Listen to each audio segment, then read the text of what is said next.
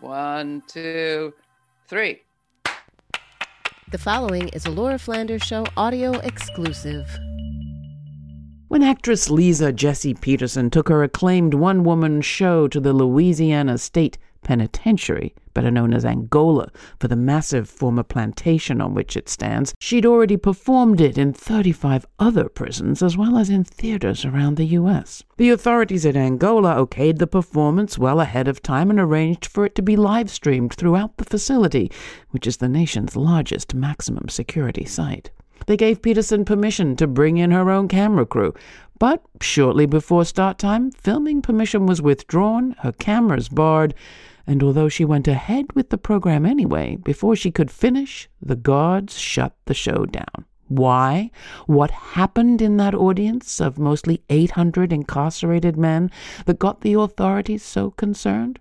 Angola, Do You Hear Us? Voices from a Plantation Prison is a new MTV documentary from director Cinque Northern and producer Catherine Gund. It tells the story in stark black and white. Clearly, the officials at Angola heard something that hit a nerve, but what? We can't speak for the authorities, but our guests have some ideas. With me is Lisa Jessie Peterson herself, the award-winning playwright and actress, and Norris Henderson, former Angola inmate, who co-founded the Angola Special Civic Project while he was incarcerated, and VOTE, Voice of the Experienced, a group focused on criminal justice reform upon his release. If ever you have wondered what difference a play makes, or if context for a performance matters, stay tuned. Let me start with you, Norris. First, thank you so much for being with us. It's a pleasure to have you, and congratulations on this film, both of you. It's an extraordinary document. For those who don't know Angola, or at least don't know it as well as you do, Norris, tell us who's there, more or less, who, where we are talking about, what Angola is like. Angola is 18,000 acres large. It's the largest land-based prison in America. The population at the time we was doing the film, at the time I was there, the population went from 5,000 to 6,000. And the population predominantly people of color. I would venture to say 85% of the population are African-American males given. And the prison is located in central, if you got a visual of the prison, that boot, what they call it, if you kind of look at where your shoestrings would be actually tied at, that intersection is where Angola sits at. And it's the only prison in this country that actually don't have a fence. The prison is surrounded by 3/4 of the prison surrounded by the Mississippi River. And the other fourth of the prison is surrounded by the Tunica Hills. So there's actually no man-made boundaries to the prison, with the exception of the front gate that you can come and go through. But other than that, the prison is kind of like, you would either have to be, I tell people all the time when people ask about, did people escape? I would say, well, it had to be Johnny Weissmuller, who could swim, or Mark Spitz, who could spin the Mississippi River, or Daniel Boone or David Crockett, who can navigate their way through that rugged terrain. So this prison actually has no actual man-made boundaries. Why was it so important for you to go there, Lisa? You'd performed in lots of other places. What made Angola special? 20 years ago, when I was starting to write the play, I stumbled upon information about the Angola Three, which were 3 incarcerated men who served an extreme draconian amount of time in solitary confinement. Albert Woodfox, Herman King, and help me out, Norris. Herman and Robert. Yeah. Herman and Robert. Yes, thank you. And so that piqued my interest about the institution, but the fact that Angola sits on an actual plantation was something that horrified me and intrigued me. And the name of the play, Peculiar Patriot, harkens to a time when the institution of slavery in the antebellum South was referred to as the peculiar institution. So the name of my play is a play on the term that was used for slavery. So I thought, what better location to bring this play than to an actual plantation that has been repurposed into a prison. We're going to hear a whole lot more about that. Let's check out the a trailer of Angola, Can You Hear Us? Voices from a Plantation Prison. Here's a clip. Because of the significance of the land I was on. It was more than a performance. It felt like a calling. It felt like a mission. Angola was a plantation. Just because you see prison with your physical eyes, what do you see beyond that? Start questioning, why do we send people to prison and who's actually here? My best friend, she said, you got a story to tell, write that down. And I just put the rage on the page because I had to do something. Man, we need help. I've been to 35 prisons across the country, but this I knew was historical. To be on a prison plantation, not just to perform, but to activate. Everybody clung on to every word that she said. I'm telling you, that place erupted. You jump-started our hearts and our minds. Here was some truth that somebody couldn't handle. Everybody knew why it was being shut down. When I walked out on stage, I didn't even give it any thought. It was instinctive.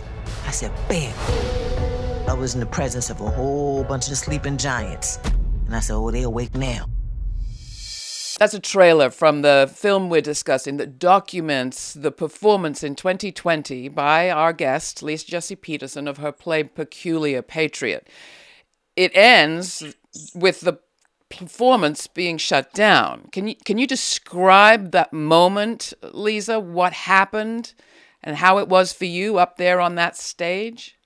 So I was performing my play and I thought everything was going fine. The audience was having a great time, audibly and visually, people were laughing and, I was in my zone as a performer.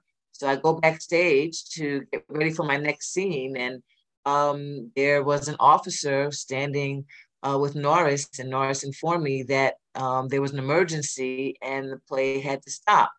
And I just instinctively knew that there was not an emergency. And I was shocked. And so Norris went out in front of the audience and he got on the microphone to inform the men that the show had to stop. And I'm backstage, I'm listening to it all. And my mind was racing and I didn't know what to say, what to do until I heard all of the noise of the men, who were disgruntled, rightfully so, questioning and wanting to know why it was being stopped. And so I just decided to, come out and do a curtain call as if the play was officially ended, even though it was prematurely ended. But, as a performer, you always end the play with closure, with a curtain call, and to thank the audience for their time and participation. And so I went out and my normal curtain call, which is, a respectful bow, I just saw the men and the energy that I felt, and I just threw my fist in the air, and that created an uproar. Take the story from your perspective, Norris. What happened in that moment that I guess you were told by the authorities this performance has got to end?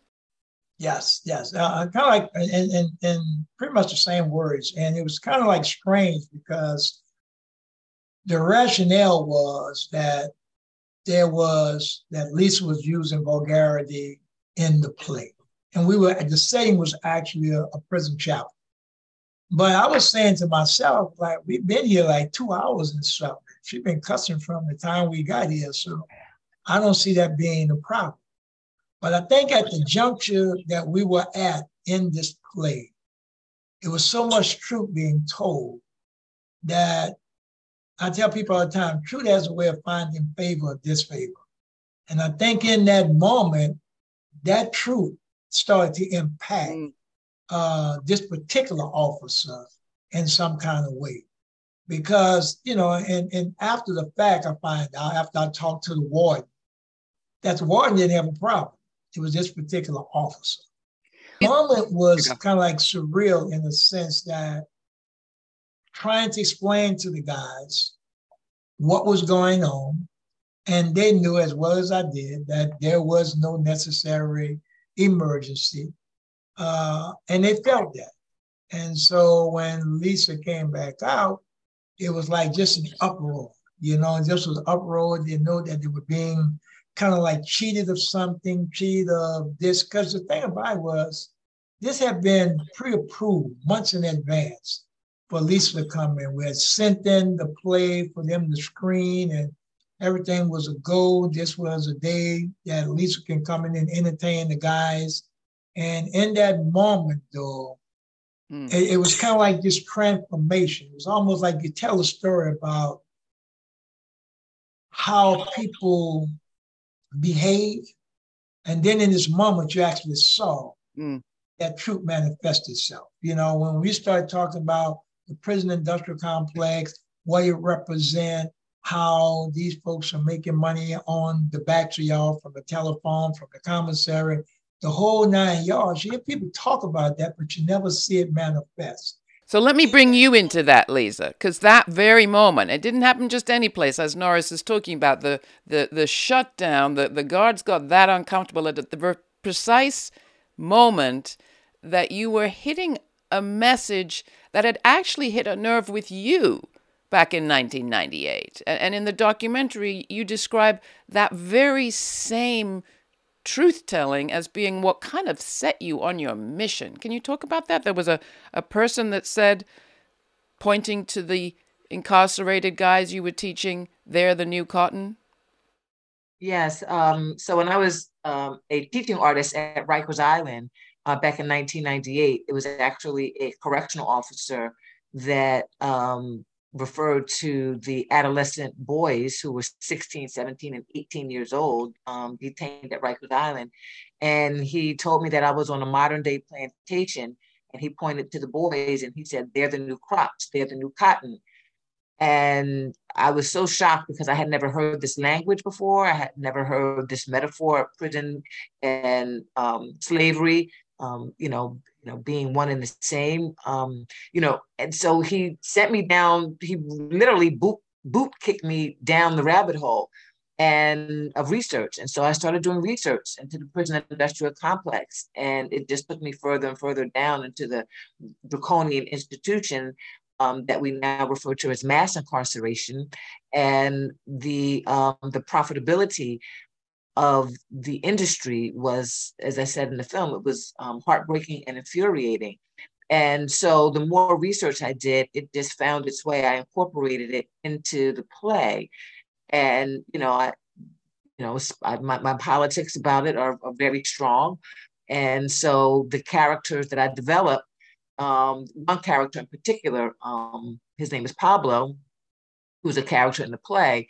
He speaks very, very bluntly about the industry as a financial way of incarcerating people for profit and profiting off of human suffering. And just to go back for a second, I mean, you at that moment were an aspiring actress. Your friends were going off to Hollywood. You'd had performance with the Deaf Poetry Jam. You were headed in a totally different direction, you thought. I did. And the time that I was spending with the incarcerated adolescent boys at Rikers Island really ignited something in me, and the human rights crisis that I was witnessing, that was literally in America's front yard. I couldn't understand why more artists were not ringing the alarm and screaming about this human rights crisis. And so, because I'm, I love, I love my culture, and I despise injustice in any form. It really ignited an evangelistic kind of passion in me. So fast forward, Norris, how did Peculiar Patriot, Lisa's play, end up coming to Angola? Were you involved in that?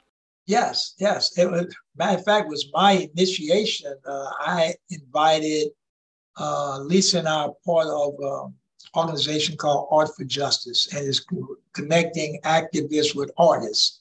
And we had a convene here in New Orleans, and I took a tour of folks to Angola. And while we were there, I was explaining to the group what the inner workings of the institution was.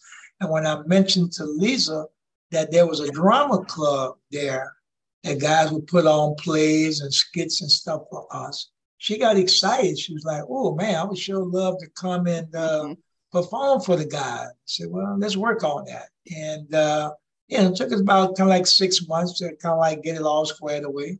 And she was willing to come down, came down. We met with the administration to kind of figure, one, if we could do it. There was like, yeah, game. And then we even had set where she could come down and rehearse. And so to rehearse in the actual setting, so she'd be familiar with the environment. And so, yeah, it was upon my initiation about talking about what we did inside the institution. She was like, "Oh, I would love to do this play here." So, well, let's see, can we make it happen? And let's give our audience a little bit more on your history. I mean, you had the pull that you had and the relationship you had with that prison from the inside out. How many years were you there for? 27 years, 10 months, and 18 days. What age did you go in? What age did you come out? Just to make it real for people. I came out at 49, and I went in as young adult, just passing my teens, and spent a while there. But I tell people all the time, prison was a bad experience with good results, because I wouldn't be doing the work that I do now had it not been for that negative experience. We wouldn't be having this conversation had I not had that negative experience. So there's value in those lessons learned while I was there, and those relationships that I built while I was there. And it was based upon those relationships that I was able to open the door, not just for Lisa to come in, but for, hundreds of people to come in. And one of the things I would tell people all the time about visiting that prison is that they get to put a face with a name. Right. I talk about people in the prison, they can come and see that nobody is that bad that you got to sneak up on and beat them. And so when Lisa and the rest of the group saw that, it was like, just go, "Oh yeah, we support your effort in going to perform there." And I was disappointed that the play didn't go to fruition. And but like we talk about it all the time, Lisa and I, is like, everything happens for a reason. Yeah. So them shutting it down even brings more value to what we were trying to do. Well, let's talk about that. I mean, that moment, and feel free to jump in, Lisa. I'm still so struck by that phrase in your play where you say, same plantation, new job title. Was that a new thought to the people that were in that audience, Norris, or was she just saying it from a stage, something that you from the inside had already been thinking about, aware of, etc.? Like, what made that moment so inflammatory? I think what made the moment, it wasn't so much of the guys, it was how security responded to that. The guys were kind of like all in, like she's saying earlier. Guys were laughing. Some guys were crying. Because it was in that moment that, you get in this moment where you kind of like become politicized. Yeah. And in that moment, for those guys who already knew the ugly history of the farm, they was like all in. For the guys, for some guys, this was that wake-up moment. It was that moment that people have been telling them about, and it was like, nah, I'll say it ain't so. But in that moment when she started telling that story, and again, it started reckoning with people. People started reconciling with their own situations, like, "Oh, she's talking about me. Oh, that was similar to my circumstance." And then the bigger picture of the prison industrial complex, they got it. That is a plantation by every definition of a plantation. You work in the field from sun up to sundown. People used to ask all the time, man, y'all in good shape. Well, we walk 20 miles a day. 5 miles in the morning to work, 5 miles back. Same thing in the afternoon. So you're putting in 20 miles a day walking. You can't help but be in condition. But we were picking crops where they had machinery can do the very same thing. And so when you equate that to, wait a minute, you got all this heavy equipment that can be doing this farm work, but you got us doing it. And the thing what I mean about us, folks out of urban communities don't know nothing about farming. And then you're being punished because you're not keeping up. I think one of the harshest things, one of the rude awakenings for me was we were picking cotton. Yeah. And in that moment, I got this long sack, and that has to be filled up before the end of the day. And all I can envision going down that road picking cotton, it was like no trash, just the cotton. Because if you had trash in your bag, you're going to get punished. You're going to get locked up. And then thinking about, man, this is what my ancestors have been through and reliving that. And for some of us, you know, we kind of like learned to swallow it. You know, it didn't taste good, but you learned to swallow it. But that day is almost, it woke up that sleeping giant. Mm.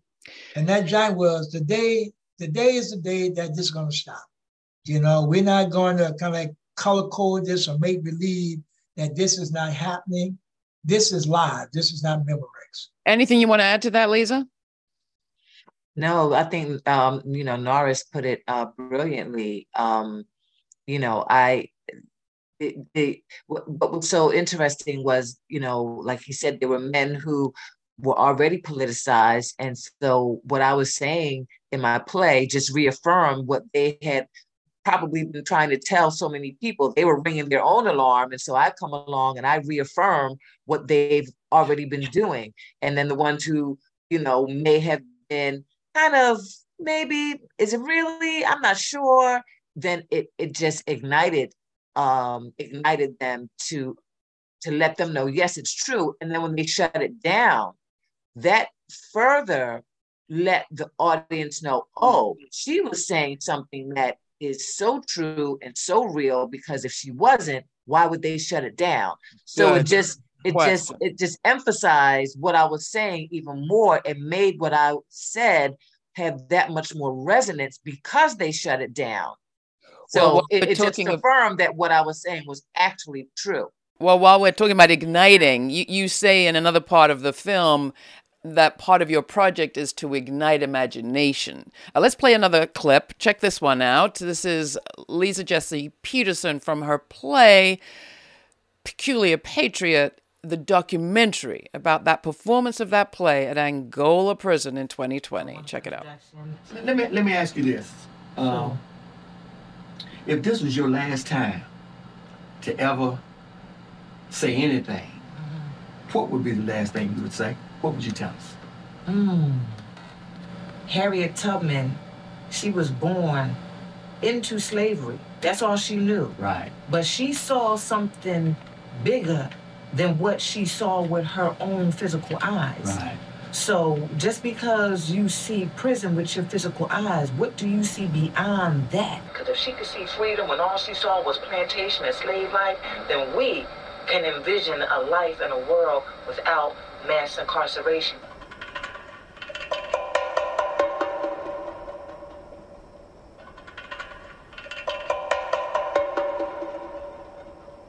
Sis, and I know it's safe to say, because I can speak for every individual in here, because I'm the voice of the youngsters and I'm the voice of the older guys in here.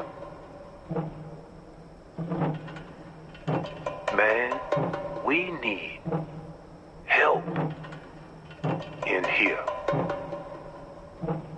We need help.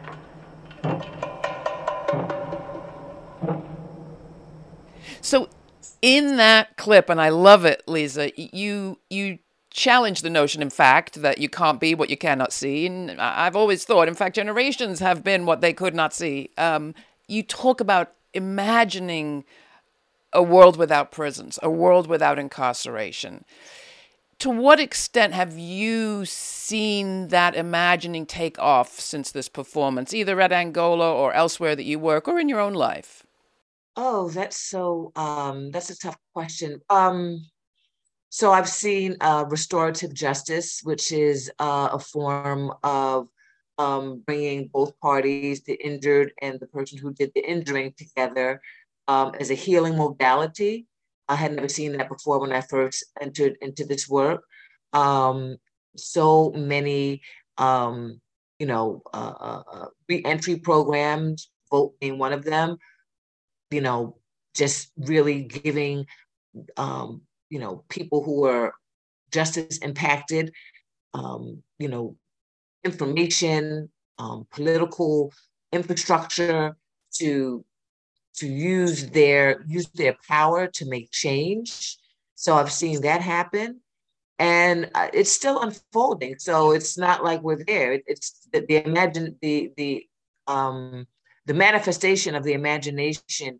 We are in the midst of it. So it's a little bit challenging for me to articulate what I've seen because I'm still in the midst of the storm, but I know that it's happening because of those things that I just mentioned. And Absolutely. one of the things that I definitely want to give voice to and highlight is the fact that for example, Norris and his organization Vote has had it's an organization that has the political mechanisms already in place. They already brought bills to fruition, and they had candidates who they knew were progressive that could help alleviate some of the oppressive conditions that the people were.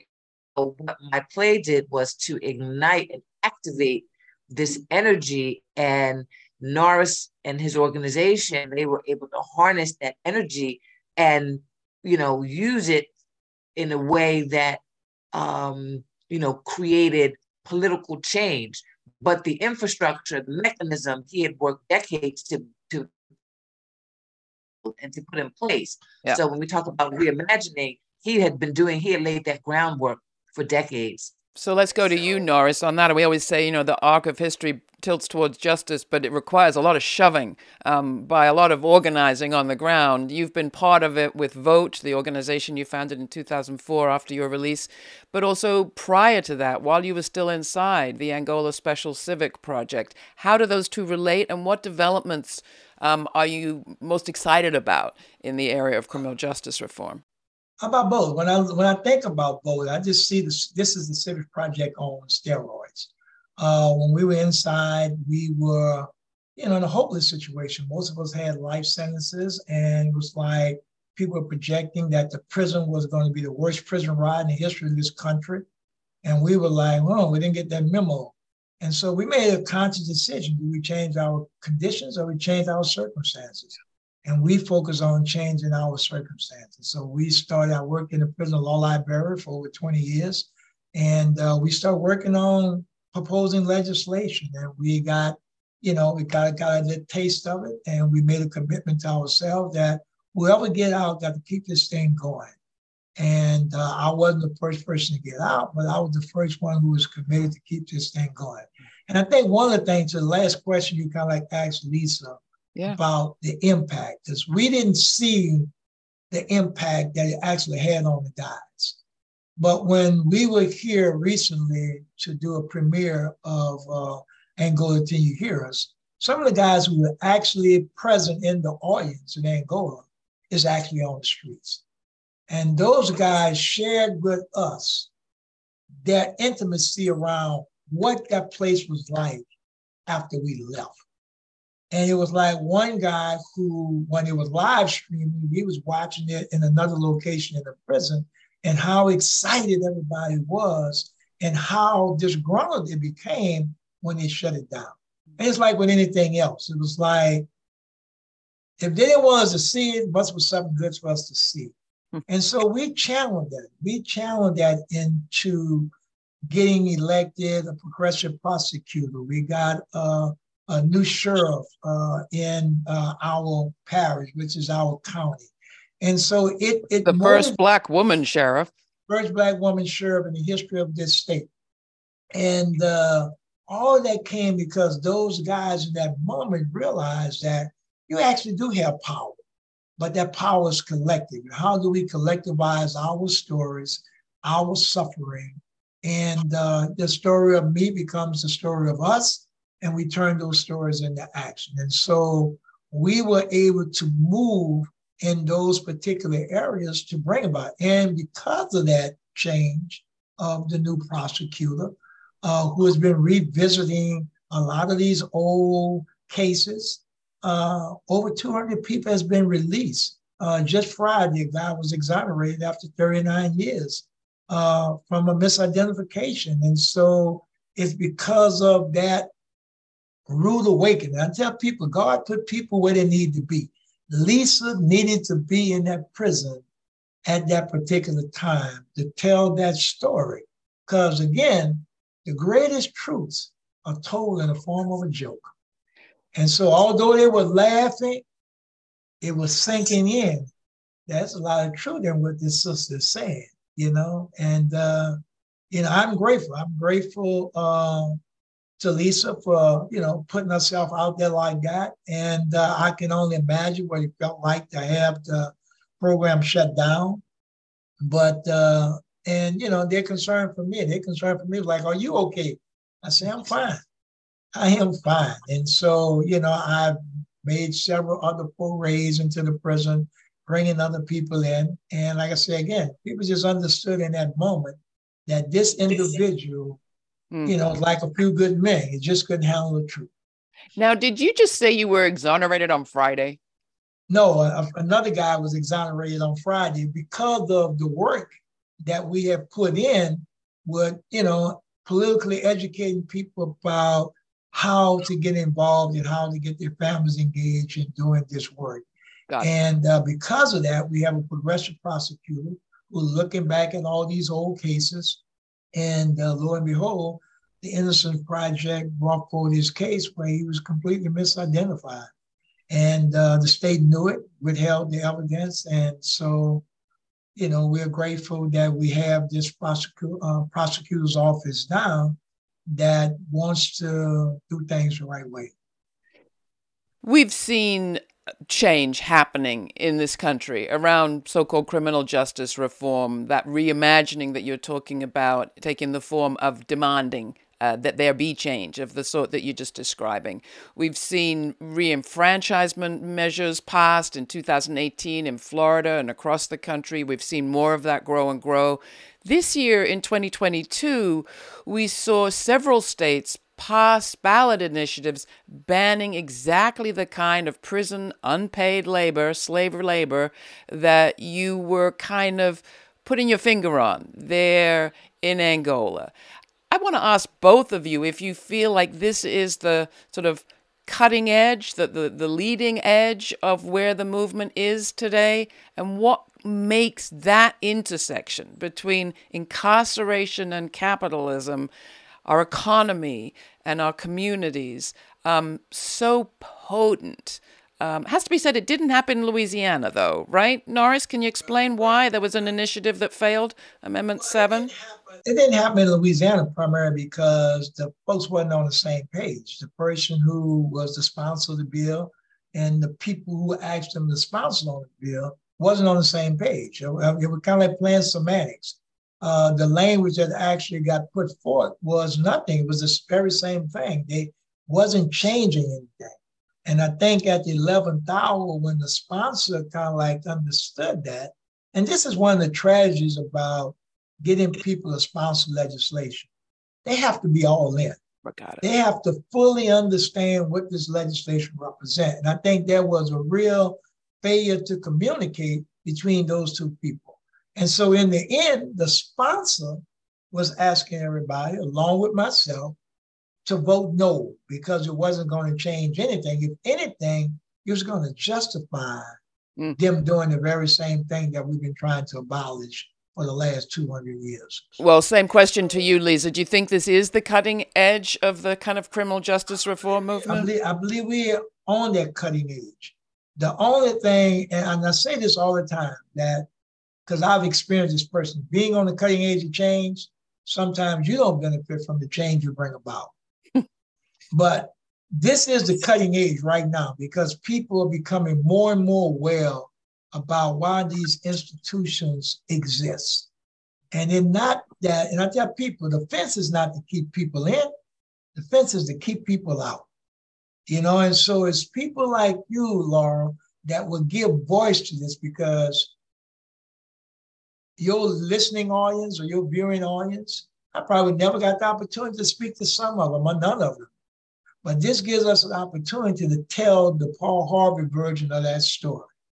I always say that your isolation is our isolation too. That's right. Exactly. Lisa, to you, same question. What makes this intersection so potent and perhaps this moment so potent?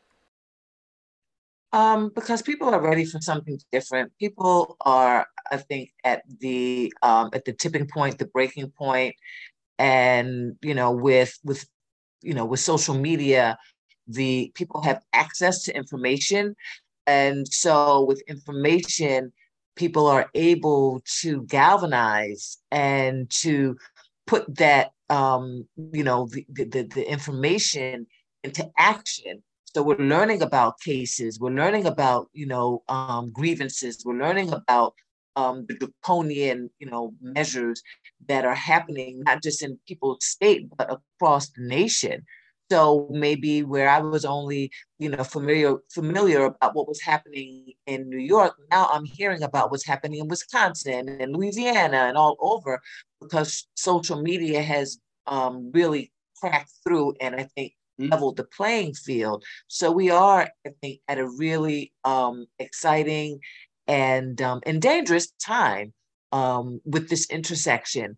But I'm hopeful that, they always say, there's a breakdown before the breakthrough. And I think we're witnessing the breakdown. So I'm applauding the breakdown because I know on the other side is the breakthrough. Well, theater helps us train our, I think it's Anna Devere Smith says, our empathy muscles. And you do it beautifully in your play, clearly, and in the film, Angola, Can You Hear Us? Cinque and the crew figure out brilliantly how to animate the parts they couldn't film and make a film out of exactly what Angola authorities didn't want them all to film. It's a powerful piece, and I'm sure it's going to touch a lot of hearts and ignite a lot of action around the country. It's streaming. People can find out more information through our website. Before we close, I'd love both of you to address the question we always ask at the end of our show, which is, what do you think the story will be that the future tells of this moment? Norris. I think the story the future would tell them now is that this was a challenging time. And I think the resiliency or the resistance, I take resiliency back. The resistance of the people was that they felt that they can look up, they can get up. And so it kept this thing going. I mean, to be in a country that was founded through resistance, I think we're in that moment now. And I think if we look at the last election cycle, it was that resistance that we're not going backwards no more. We're kind of like planting our flag, and from this day forward, we will look back at the early the 2000s and say, oh, that was some tumultuous times, but we got through it. We beautiful. got through it because the story of me became the story of us. We collectivized our stories. Well, that's where art and theater come in, right, Lisa? Absolutely. Absolutely. Art activates people's hearts. When you activate people's hearts, then you can get people to change their consciousness, and their consciousness then turns into action. So I think that people will look back at this moment and scratch their heads at the depths of inhumanity that this country was able to languish in for so long. And as Norris brilliantly stated, the resistance and the imagination and the will to create and build something different, to build something that includes empathy and humanity and healing. because we're really at a critical point of healing. You don't injure somebody that's wounded, you try to heal them. And so, there's so many wounded people, wounded institutions. And so we're at a critical point of healing. And so through that, it's a lot of pain, hurt people. And so I think that people will look back at this moment and say, wow, why would they continue to hurt people? And there will be a lot of people studying that question, and we'll probably be like, wow, look at these young folks that have taken the baton and have, really created a healing modality for humanity. We had Sarah Jones, your Deaf Poetry Jam colleague, on the show not so long ago. She says, hurt people, and free people, free people. Mm-hmm. Mm-hmm. Thank you all. It's been great having you, Norris, Lisa. I appreciate it. Congratulations on the film. I want to encourage people to check it out. We'll put more information at our website. This has been the Laura Flanders Show. Thanks for watching. Thanks for joining us. Thank you. Thank you.